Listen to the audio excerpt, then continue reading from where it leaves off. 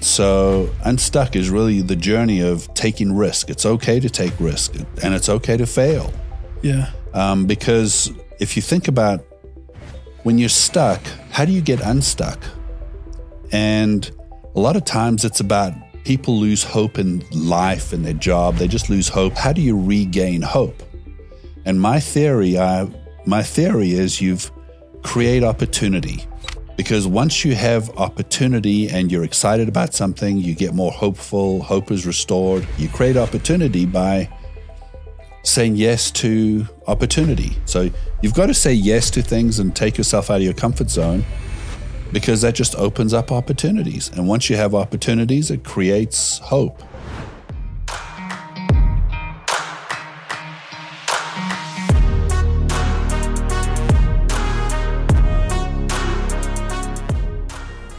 All right, Colin, thanks for being here. Thanks for having me. Yeah, I'm super glad we got connected. This podcast is always really fun because you never know who you're going to meet. We were just talking about networking before. Yeah. But you have quite a history of like owning businesses.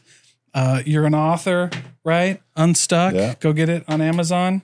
Amazon, right? Or where else can I get it? Amazon, yeah. Cool. But tell us, like, give us your little bit of a background. You told me from South Africa. What was your first step into entrepreneurship, into owning your own business? First thing was coming to America. I mean, that was probably the biggest decision I ever made. In South Africa, when you finish high school, you have to go serve 2 years mandatory military service. Mm-hmm. And you don't have to say where you go. You just get plugged into some arm of the military and you go spend 2 years doing it. So I refer to that as my best, worst years of my life, you know? Yeah, okay. It was pretty brutal. But anyway, long story short, I started to play volleyball while I was in the Army. And that's a whole different story in and of itself. But and when I finished the Army, I actually was kind of wondering what to do. And I wanted to come to America, and I had limited opportunity in South Africa. So I thought, well, where would be a great place to go? Well, obviously America. And so that was kind of the start of the journey. I sold everything I had and bought a plane ticket with a good friend of mine. And we both flew to LA, and we were like, let's go to America and live our dream, you know? Holy cow. And when I grew up, the big TV show, I'm aging myself here, but the big TV show was Dallas. Oh, okay, yeah. So I thought everything in America was like Dallas, you know, South Fork, the big ranch. Yeah. And, you know, I was just out of high school for a couple of years. And in high school, the cult movie of the time was Fast Times at Ridgemont High. So I thought that's what America was like, you know, Fast Times in high school and Dallas when you got real and had a real job, you know. Yeah. So that was kind of how the journey started. But and then you get to LA, right? So I buy a plane ticket. I had about $1,000 to my name. My buddy had like $400. We get to LA and we were like, now what? We were like, we wanted to play volleyball, so we rented a car. That's all we could afford. We rented a car and we just lived in the car. Literally, we parked the car in Beverly Hills at night and would drive around the block every few hours to keep the car warm, heated up, and then. During the day, we would drive up to all the different universities, UCLA, Pepperdine, USC, all that, and just go and introduce ourselves to the coaches. And that's how we landed in America.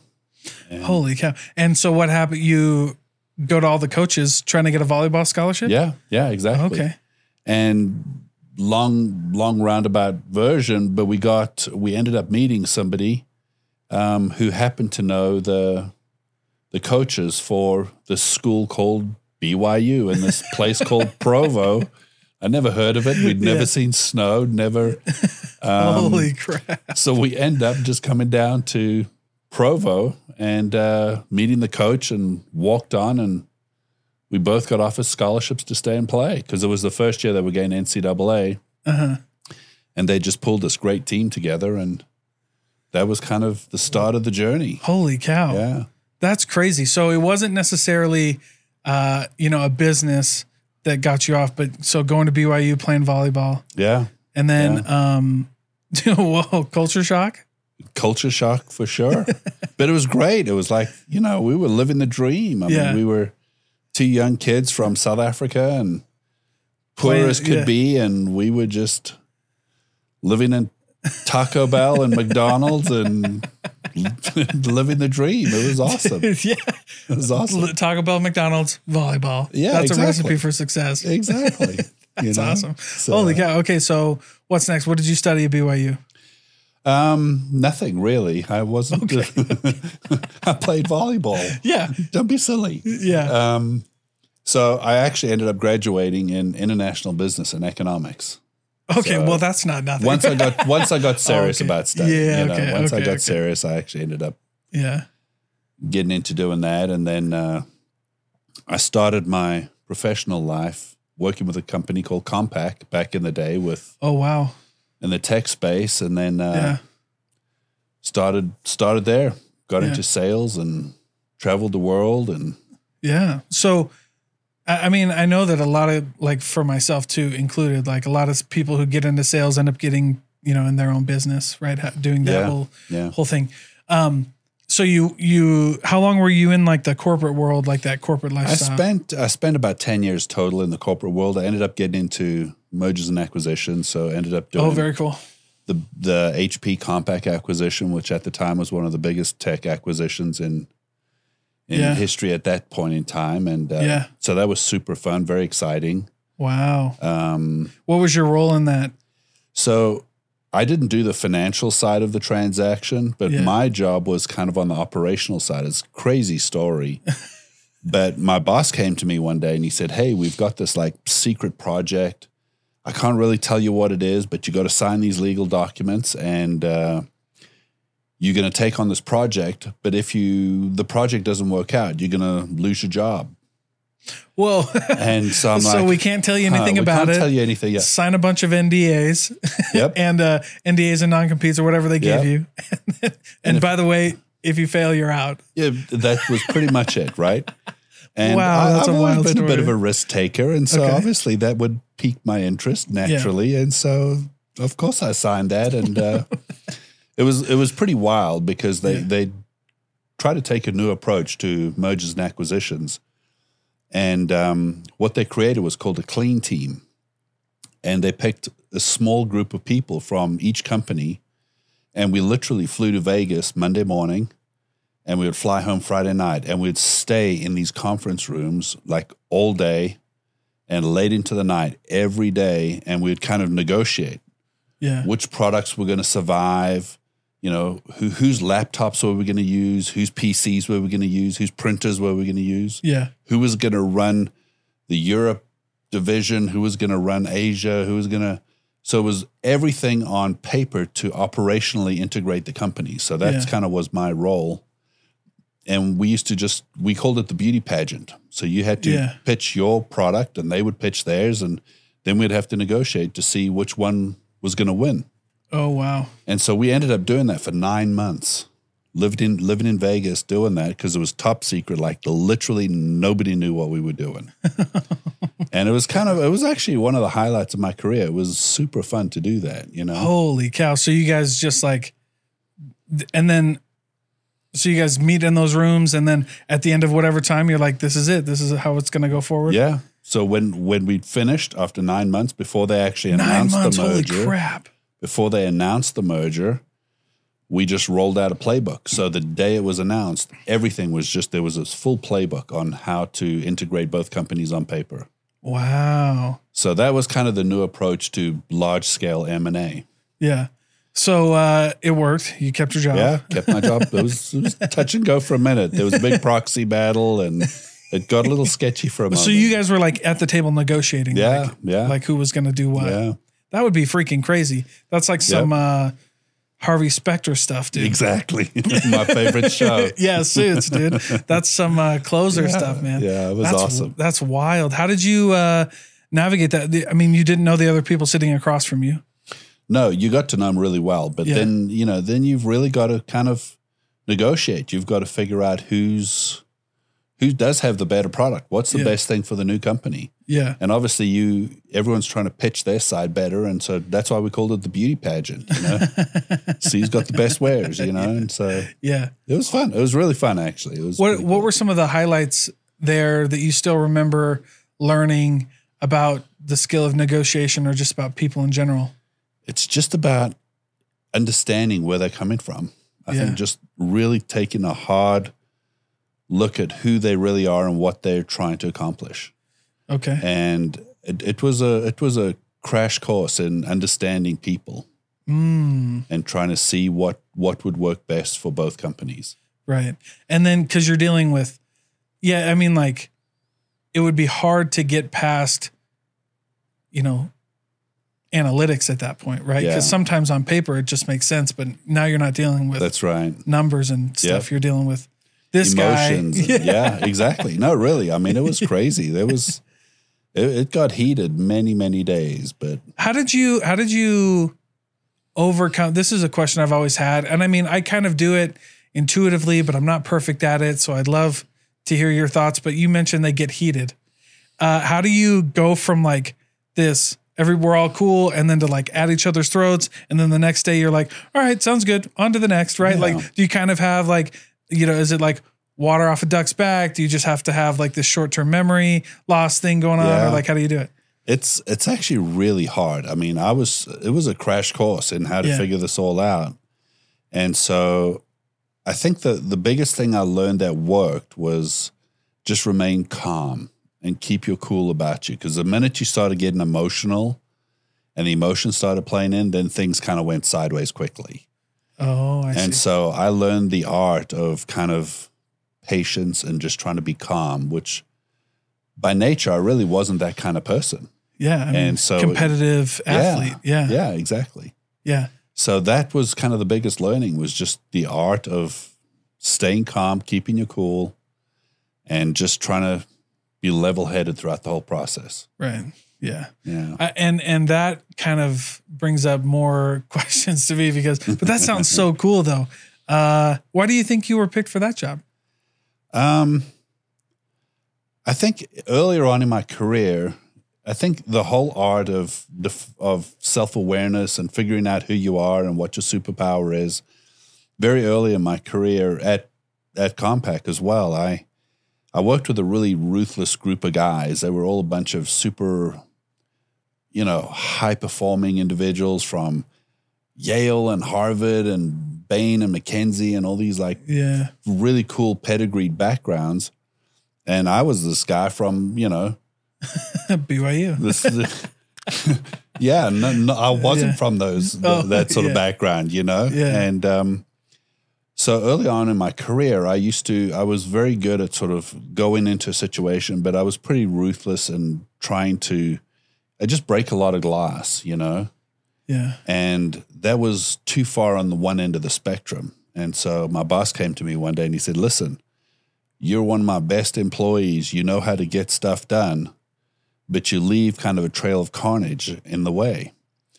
And that was a moment of real self-awareness that I had to kind of take inventory of. And I had to dial that back and kind of find more of a balanced approach and not break so much glass in the process. So it was kind of an interesting learning process for me. So. That's cool though.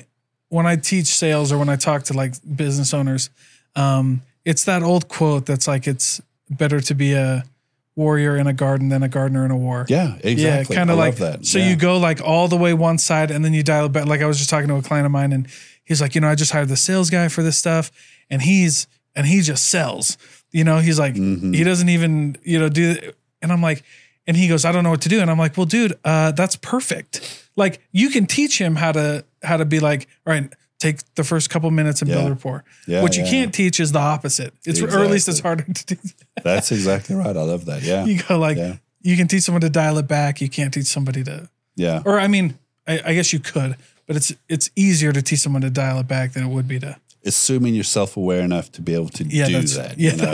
that's that's a good point. That's true. But I like that. That's just one thing that keeps coming up when I do these interviews is like, you know, people, you know, you kind of get like, that was my career for sure. Like I broke some glass too early too. And you're just like, yeah, that's crazy. Okay. So that's really cool. So you go through this stretch. When do you get out? Like what happens when you exit corporate and, do you go straight for entrepreneurship? Did you take a little bit cause it was crazy or what? Yeah, no, I jumped straight in. I left kind of a really cool, cushy job and, started a company here in Utah. And we were building and developing charter schools. Oh, wow.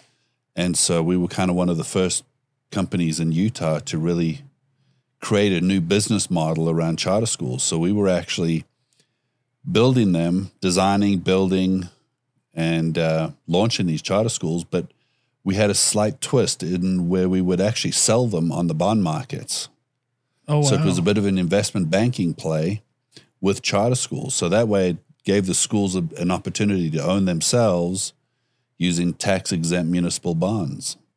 Whoa. So it was kind of a crazy business model, but it was brilliant. And we built this incredible company super fast. And I think we'd ended up building like 10, 11 charter schools here in Utah. And we were just starting to expand nationally when we were acquired by a private equity group. Okay. And so that was kind of my first real exit. And then dabbled around in a couple of other startups, crashed and burned a few. You're not a real entrepreneur until you crash and burn a few startups, and made a few mistakes along the way, you know. Yeah. But that's part of the journey. Yeah. And then I actually got into an app. A good friend of mine was a brain scientist, and he developed this incredible technology to help the astronauts sleep in the space station. Oh, and so I took a look at this technology and it was just incredible. And so we spun it up and started a new company called Sleep Genius and took this app to market, and it kind of went viral, and we ended up with over 2 million users on the app. Wow. And it was incredible. So that kind of opened up the foray into another entity, which was a company called IntelliBed, a mattress company called IntelliBed. Yeah, IntelliBed. Everybody knows who that is. So I spent about 6 years really growing that and scaling it into a national brand. And then Holy cow. Last year, Purple acquired it. Uh-huh. And so that was a fun journey. Yeah. And so... Did you get into business each time thinking you were going to get acquired or thinking about an exit? Not really. I enjoy the process. Yeah. I really just love the process of building and growing and scaling, and it's challenging, it's exciting, it's invigorating. Yeah. And, you know, plus with Sleep Genius, we help people sleep. You know, in IntelliBed, we help people sleep better and help their bodies align properly when they slept. And so there's definitely a bit of an altruistic play there as well. So that kind of makes it fun. Yeah. When you go in with the purpose of like helping people and the chase, right? And the journey. Exactly. And creating and building and just working with some incredible people along the way. You meet some great people and you meet some awful people. It's hit and miss. Yeah. That's crazy. But so that was fun. And then I took some time and decided to reflect and write my story. And so that was kind of what the preempted the book was. Yeah. Okay. Rethinking risk and reward. Okay. So what now give me like the Reader's Digest condensed version, if that doesn't age me too. So the whole thing about Unstuck is, as I reflected back on my life and my journey and all the companies and all the people and everything that kind of transpired. Yeah. A lot of people get stuck in their ways. They get stuck in their job and their business and their relationships in life. They want to try and get out of it. And it's not how you get out of it, it's who. And every time along the way, it's really finding the right people that can help you get to the next step. It's all about people. At the end of the day, everything's about people. Yeah. For good and bad. And so Unstuck is really the journey of taking risk. It's okay to take risk and it's okay to fail. Yeah. Because if you think about when you're stuck, how do you get unstuck? And a lot of times it's about people lose hope in life and their job. They just lose hope. They get down. It's a tough place to be. Well, how do you regain hope? And my theory is you've create opportunity. Because once you have opportunity and you're excited about something, you get more hopeful, hope is restored. So how do you create opportunity? It's this big vicious circle, right? So how do you create opportunity? You create opportunity by saying yes to opportunity. I would never have come to America if I never said yes and took a risk. I would never have started playing volleyball if I didn't take a risk or a chance. So you've got to say yes to things and take yourself out of your comfort zone, because that just opens up opportunities. And once you have opportunities, it creates hope. And that kind of helps break the cycle. Yeah, that resonates, because when I talk with salespeople, it's the same thing. Like, how do you get out of a sales rut? Like, you get a sale. Yeah, exactly. Like, that's, I don't know. There's no funny way to, you know what I mean? There's no other way to say it, right? Like, and you just never know. Right, I mean, I was literally on the phone this morning coming over here. Yeah. And I called a good friend of mine, and he said, "Oh, wait, you doing this company?" And, "Oh yeah, I know so-and-so, and that's really big in this space." So just making a phone call could open up a new opportunity. Yeah. And you never know. And I like how you kind of dumb it down, because when I tell salespeople like, "Oh, just get a sale," like right. Like, easier said than done. And I like how you broke it down even further, which is like, go create opportunities that would lead to these kinds of, that would lead to whatever, right? Open yourself up. Yeah. Just say yes. Yeah. Just start going. Go have a lunch with a friend. You never know where that lunch could go. Yeah. Could open up a new opportunity. And that's what I like about what my podcast here, what this is, because I've said yes to some people who, I remember one time I said yes to this guest, and I was like, I said yes, and then immediately I was like, "Oh crap, dude. Like, I think I messed up. Like, I don't know what's going on." He pulls up, he's all wild. Like, I've never seen somebody like this before. Yeah. And turns out he's got like 1 million followers on Instagram. He's like this crazy deal. And I didn't know, I mean, and shame on me, but I was a new podcaster. So I didn't know what I was doing, but I said yes. Right. Like, and that kind of started snowballing, like started going crazy. That's the whole thesis. You say yes, it creates opportunities. It's like you just keep going. I've got 3 daughters, and my parenting advice is, I don't know if you've ever seen the movie Yes Man. Yes. With Jim Carrey. Totally. Yeah. And totally. so whenever one of my kids is having a rough go of it or something like that, we always sit down, and probably about 6 months ago, one of my daughters was having a hard time and just kind of down, and school was getting her down. She's in college, and just life in general was just weighing on her pretty heavily. And so, of course, my natural therapy was great. Family night, we sitting down and we turning on Yes Man. And we laughed our heads off. And at the end of the night, life was good and restored some hope, and everything was good. Yeah. So anyway. Yeah. I like it. Totally. And yeah, I did hear this one person one time when you said parenting, they try to say yes as much as they can. Yeah. Which is also kind of obviously when you're a parent, you can't say yes every time. But when she said that, I was like, oh, that's super interesting. And so I do that with my daughter and son sometimes. Yeah. Or like when they're getting down, and that's what it reminded me when you told that story. I was like, yeah, I'll just try to say yes as much as I can. Like as much as I can today. And we'll try to see what happens. And I think that's really the premise of the book, Unstuck, is create opportunity by just saying yes. The thing that really started the whole concept or principle on this was when I was in the Army, at 4:00 every afternoon, you would have PT. Okay. And 4:00 PT meant they just mess you up. I mean, it was hell for like 2 hours. Yeah. But at 4:00, we'd also notice these trucks leaving the base camp, and they were going to the sports complex down the road where they had hot showers, and they had a little cafe there where you could actually get some real food. And so all the athletes would go there at 4:00. And I was like, man, how do we do that? Well, sure enough, the next week they asked, we were in the mess hall, and they said, okay, all the national level rugby players stand up, you go to this corner. All the national tennis players, you go to this corner. all the national volleyball players, you go to this corner. And a couple of my friends were also, I mean, I'm 6'8", a couple of my friends were like 6'4", 6'6". We all looked at each other and we said, that's us. We raised our hands and we went over in the corner where all the national level volleyball players were. I played volleyball once in PE in high school, you know?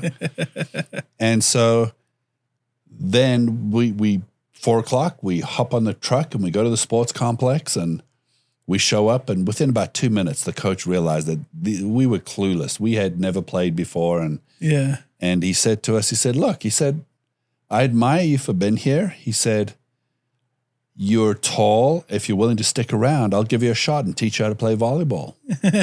And that's how it all started. We just raised our hand and said yes. You're like, I don't want to do this anymore. Let's get the freak out of here. I was like, we're tall enough. We can figure it out. So that was the premise behind the whole notion of unstuck, raise your hand, create opportunity when you know, that changes everything. Right. Without me raising my hand in that mess hall that day, saying I played volleyball when I really didn't, I would never be in America. I would never have lived the dream. I mean, the American dream is alive and well. I don't care what anyone says. As messed up as our politics are, the American dream is alive and well in this country. Yeah, okay. If you're hungry and you're willing to work hard, it's there for the taking. It's about opportunity. The American dream is not about riches and wealth. It's about opportunity. Ooh, that's a good way to frame it. And that's what this country is. And that's why I'm so big on the word opportunity and raise your hand, create opportunity, say yes, try something new. Because it was interesting that you go from the tech world all the way to sleeping, right? Yeah. And some people can kind of question like, well, how did you get from here to here? But you kind of outlined it right there, right? It's just, you probably just said yes to a bunch of things that led you there. You want to start this new thing? Yeah, sure. Why not? Exactly. Like I didn't have a stable, you know, like you said, I wasn't an attorney and I didn't have a fixed career path. And I sort of jumped from logistics to sales to building charter schools to an app to some other thing to mattresses to, you know, but you seize the opportunity. Yeah. And you just take it. And enjoy the journey. Yeah. That's so awesome. Anyway. And all right. So in Telebed, they were required by Purple. So you took some time off, you wrote the book, but that's not it. So we've got some really exciting things coming down in the first of the year around Unstuck and rethinking risk and reward and basically creating a life you never could imagine possible. Yeah. Through opportunities. Yeah. And how do you, I guess here, the thing is if you're in that position where you're like super down and maybe nothing feels like an opportunity, how do you rethink that? Maybe how do you get unstuck there? Right. I don't know. It's just, I mean, I kind of get it, right? But it's hard to explain. It's just like momentum. You know what I mean? If you're really stuck and you're kind of in that bad place, how do you get unstuck?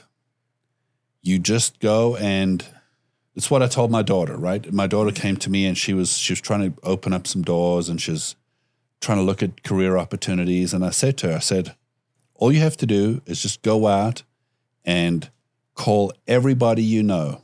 Literally, just pick up your phone, call everybody you know, and just go and have lunch with them, go and have breakfast with them, go and just tell them you'd like to talk to them, pick their brains a little bit. Yeah.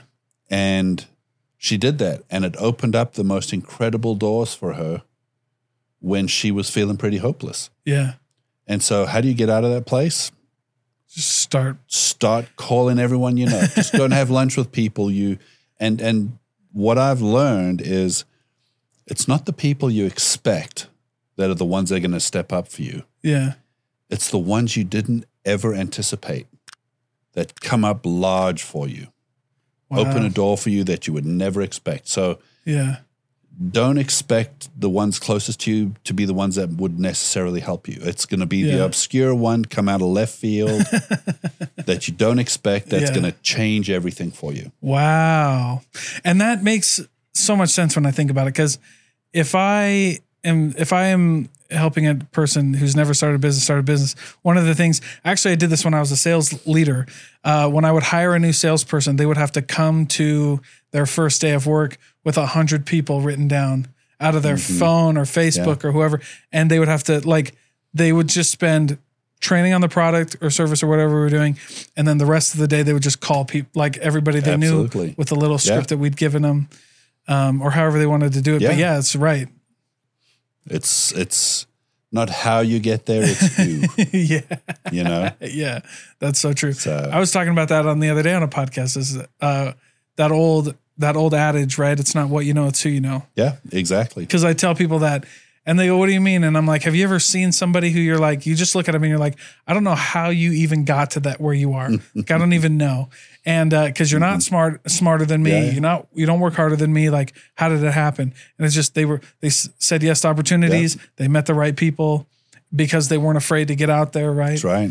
Yeah, that's amazing. And now you have, and now you're here, right? So you're going to start a couple more businesses. Yeah, I'm not done yet. Not ready to be taken out to pasture just yet. So I still got the fire, and I'm still hungry, and I'm still want to keep living the American dream. All right.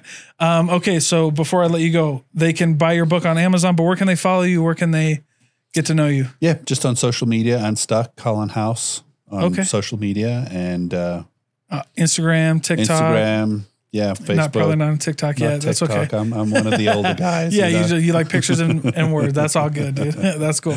Well, thank you so much for being here, Colin. Hey, thanks for having me. Enjoy the conversation. Appreciate it.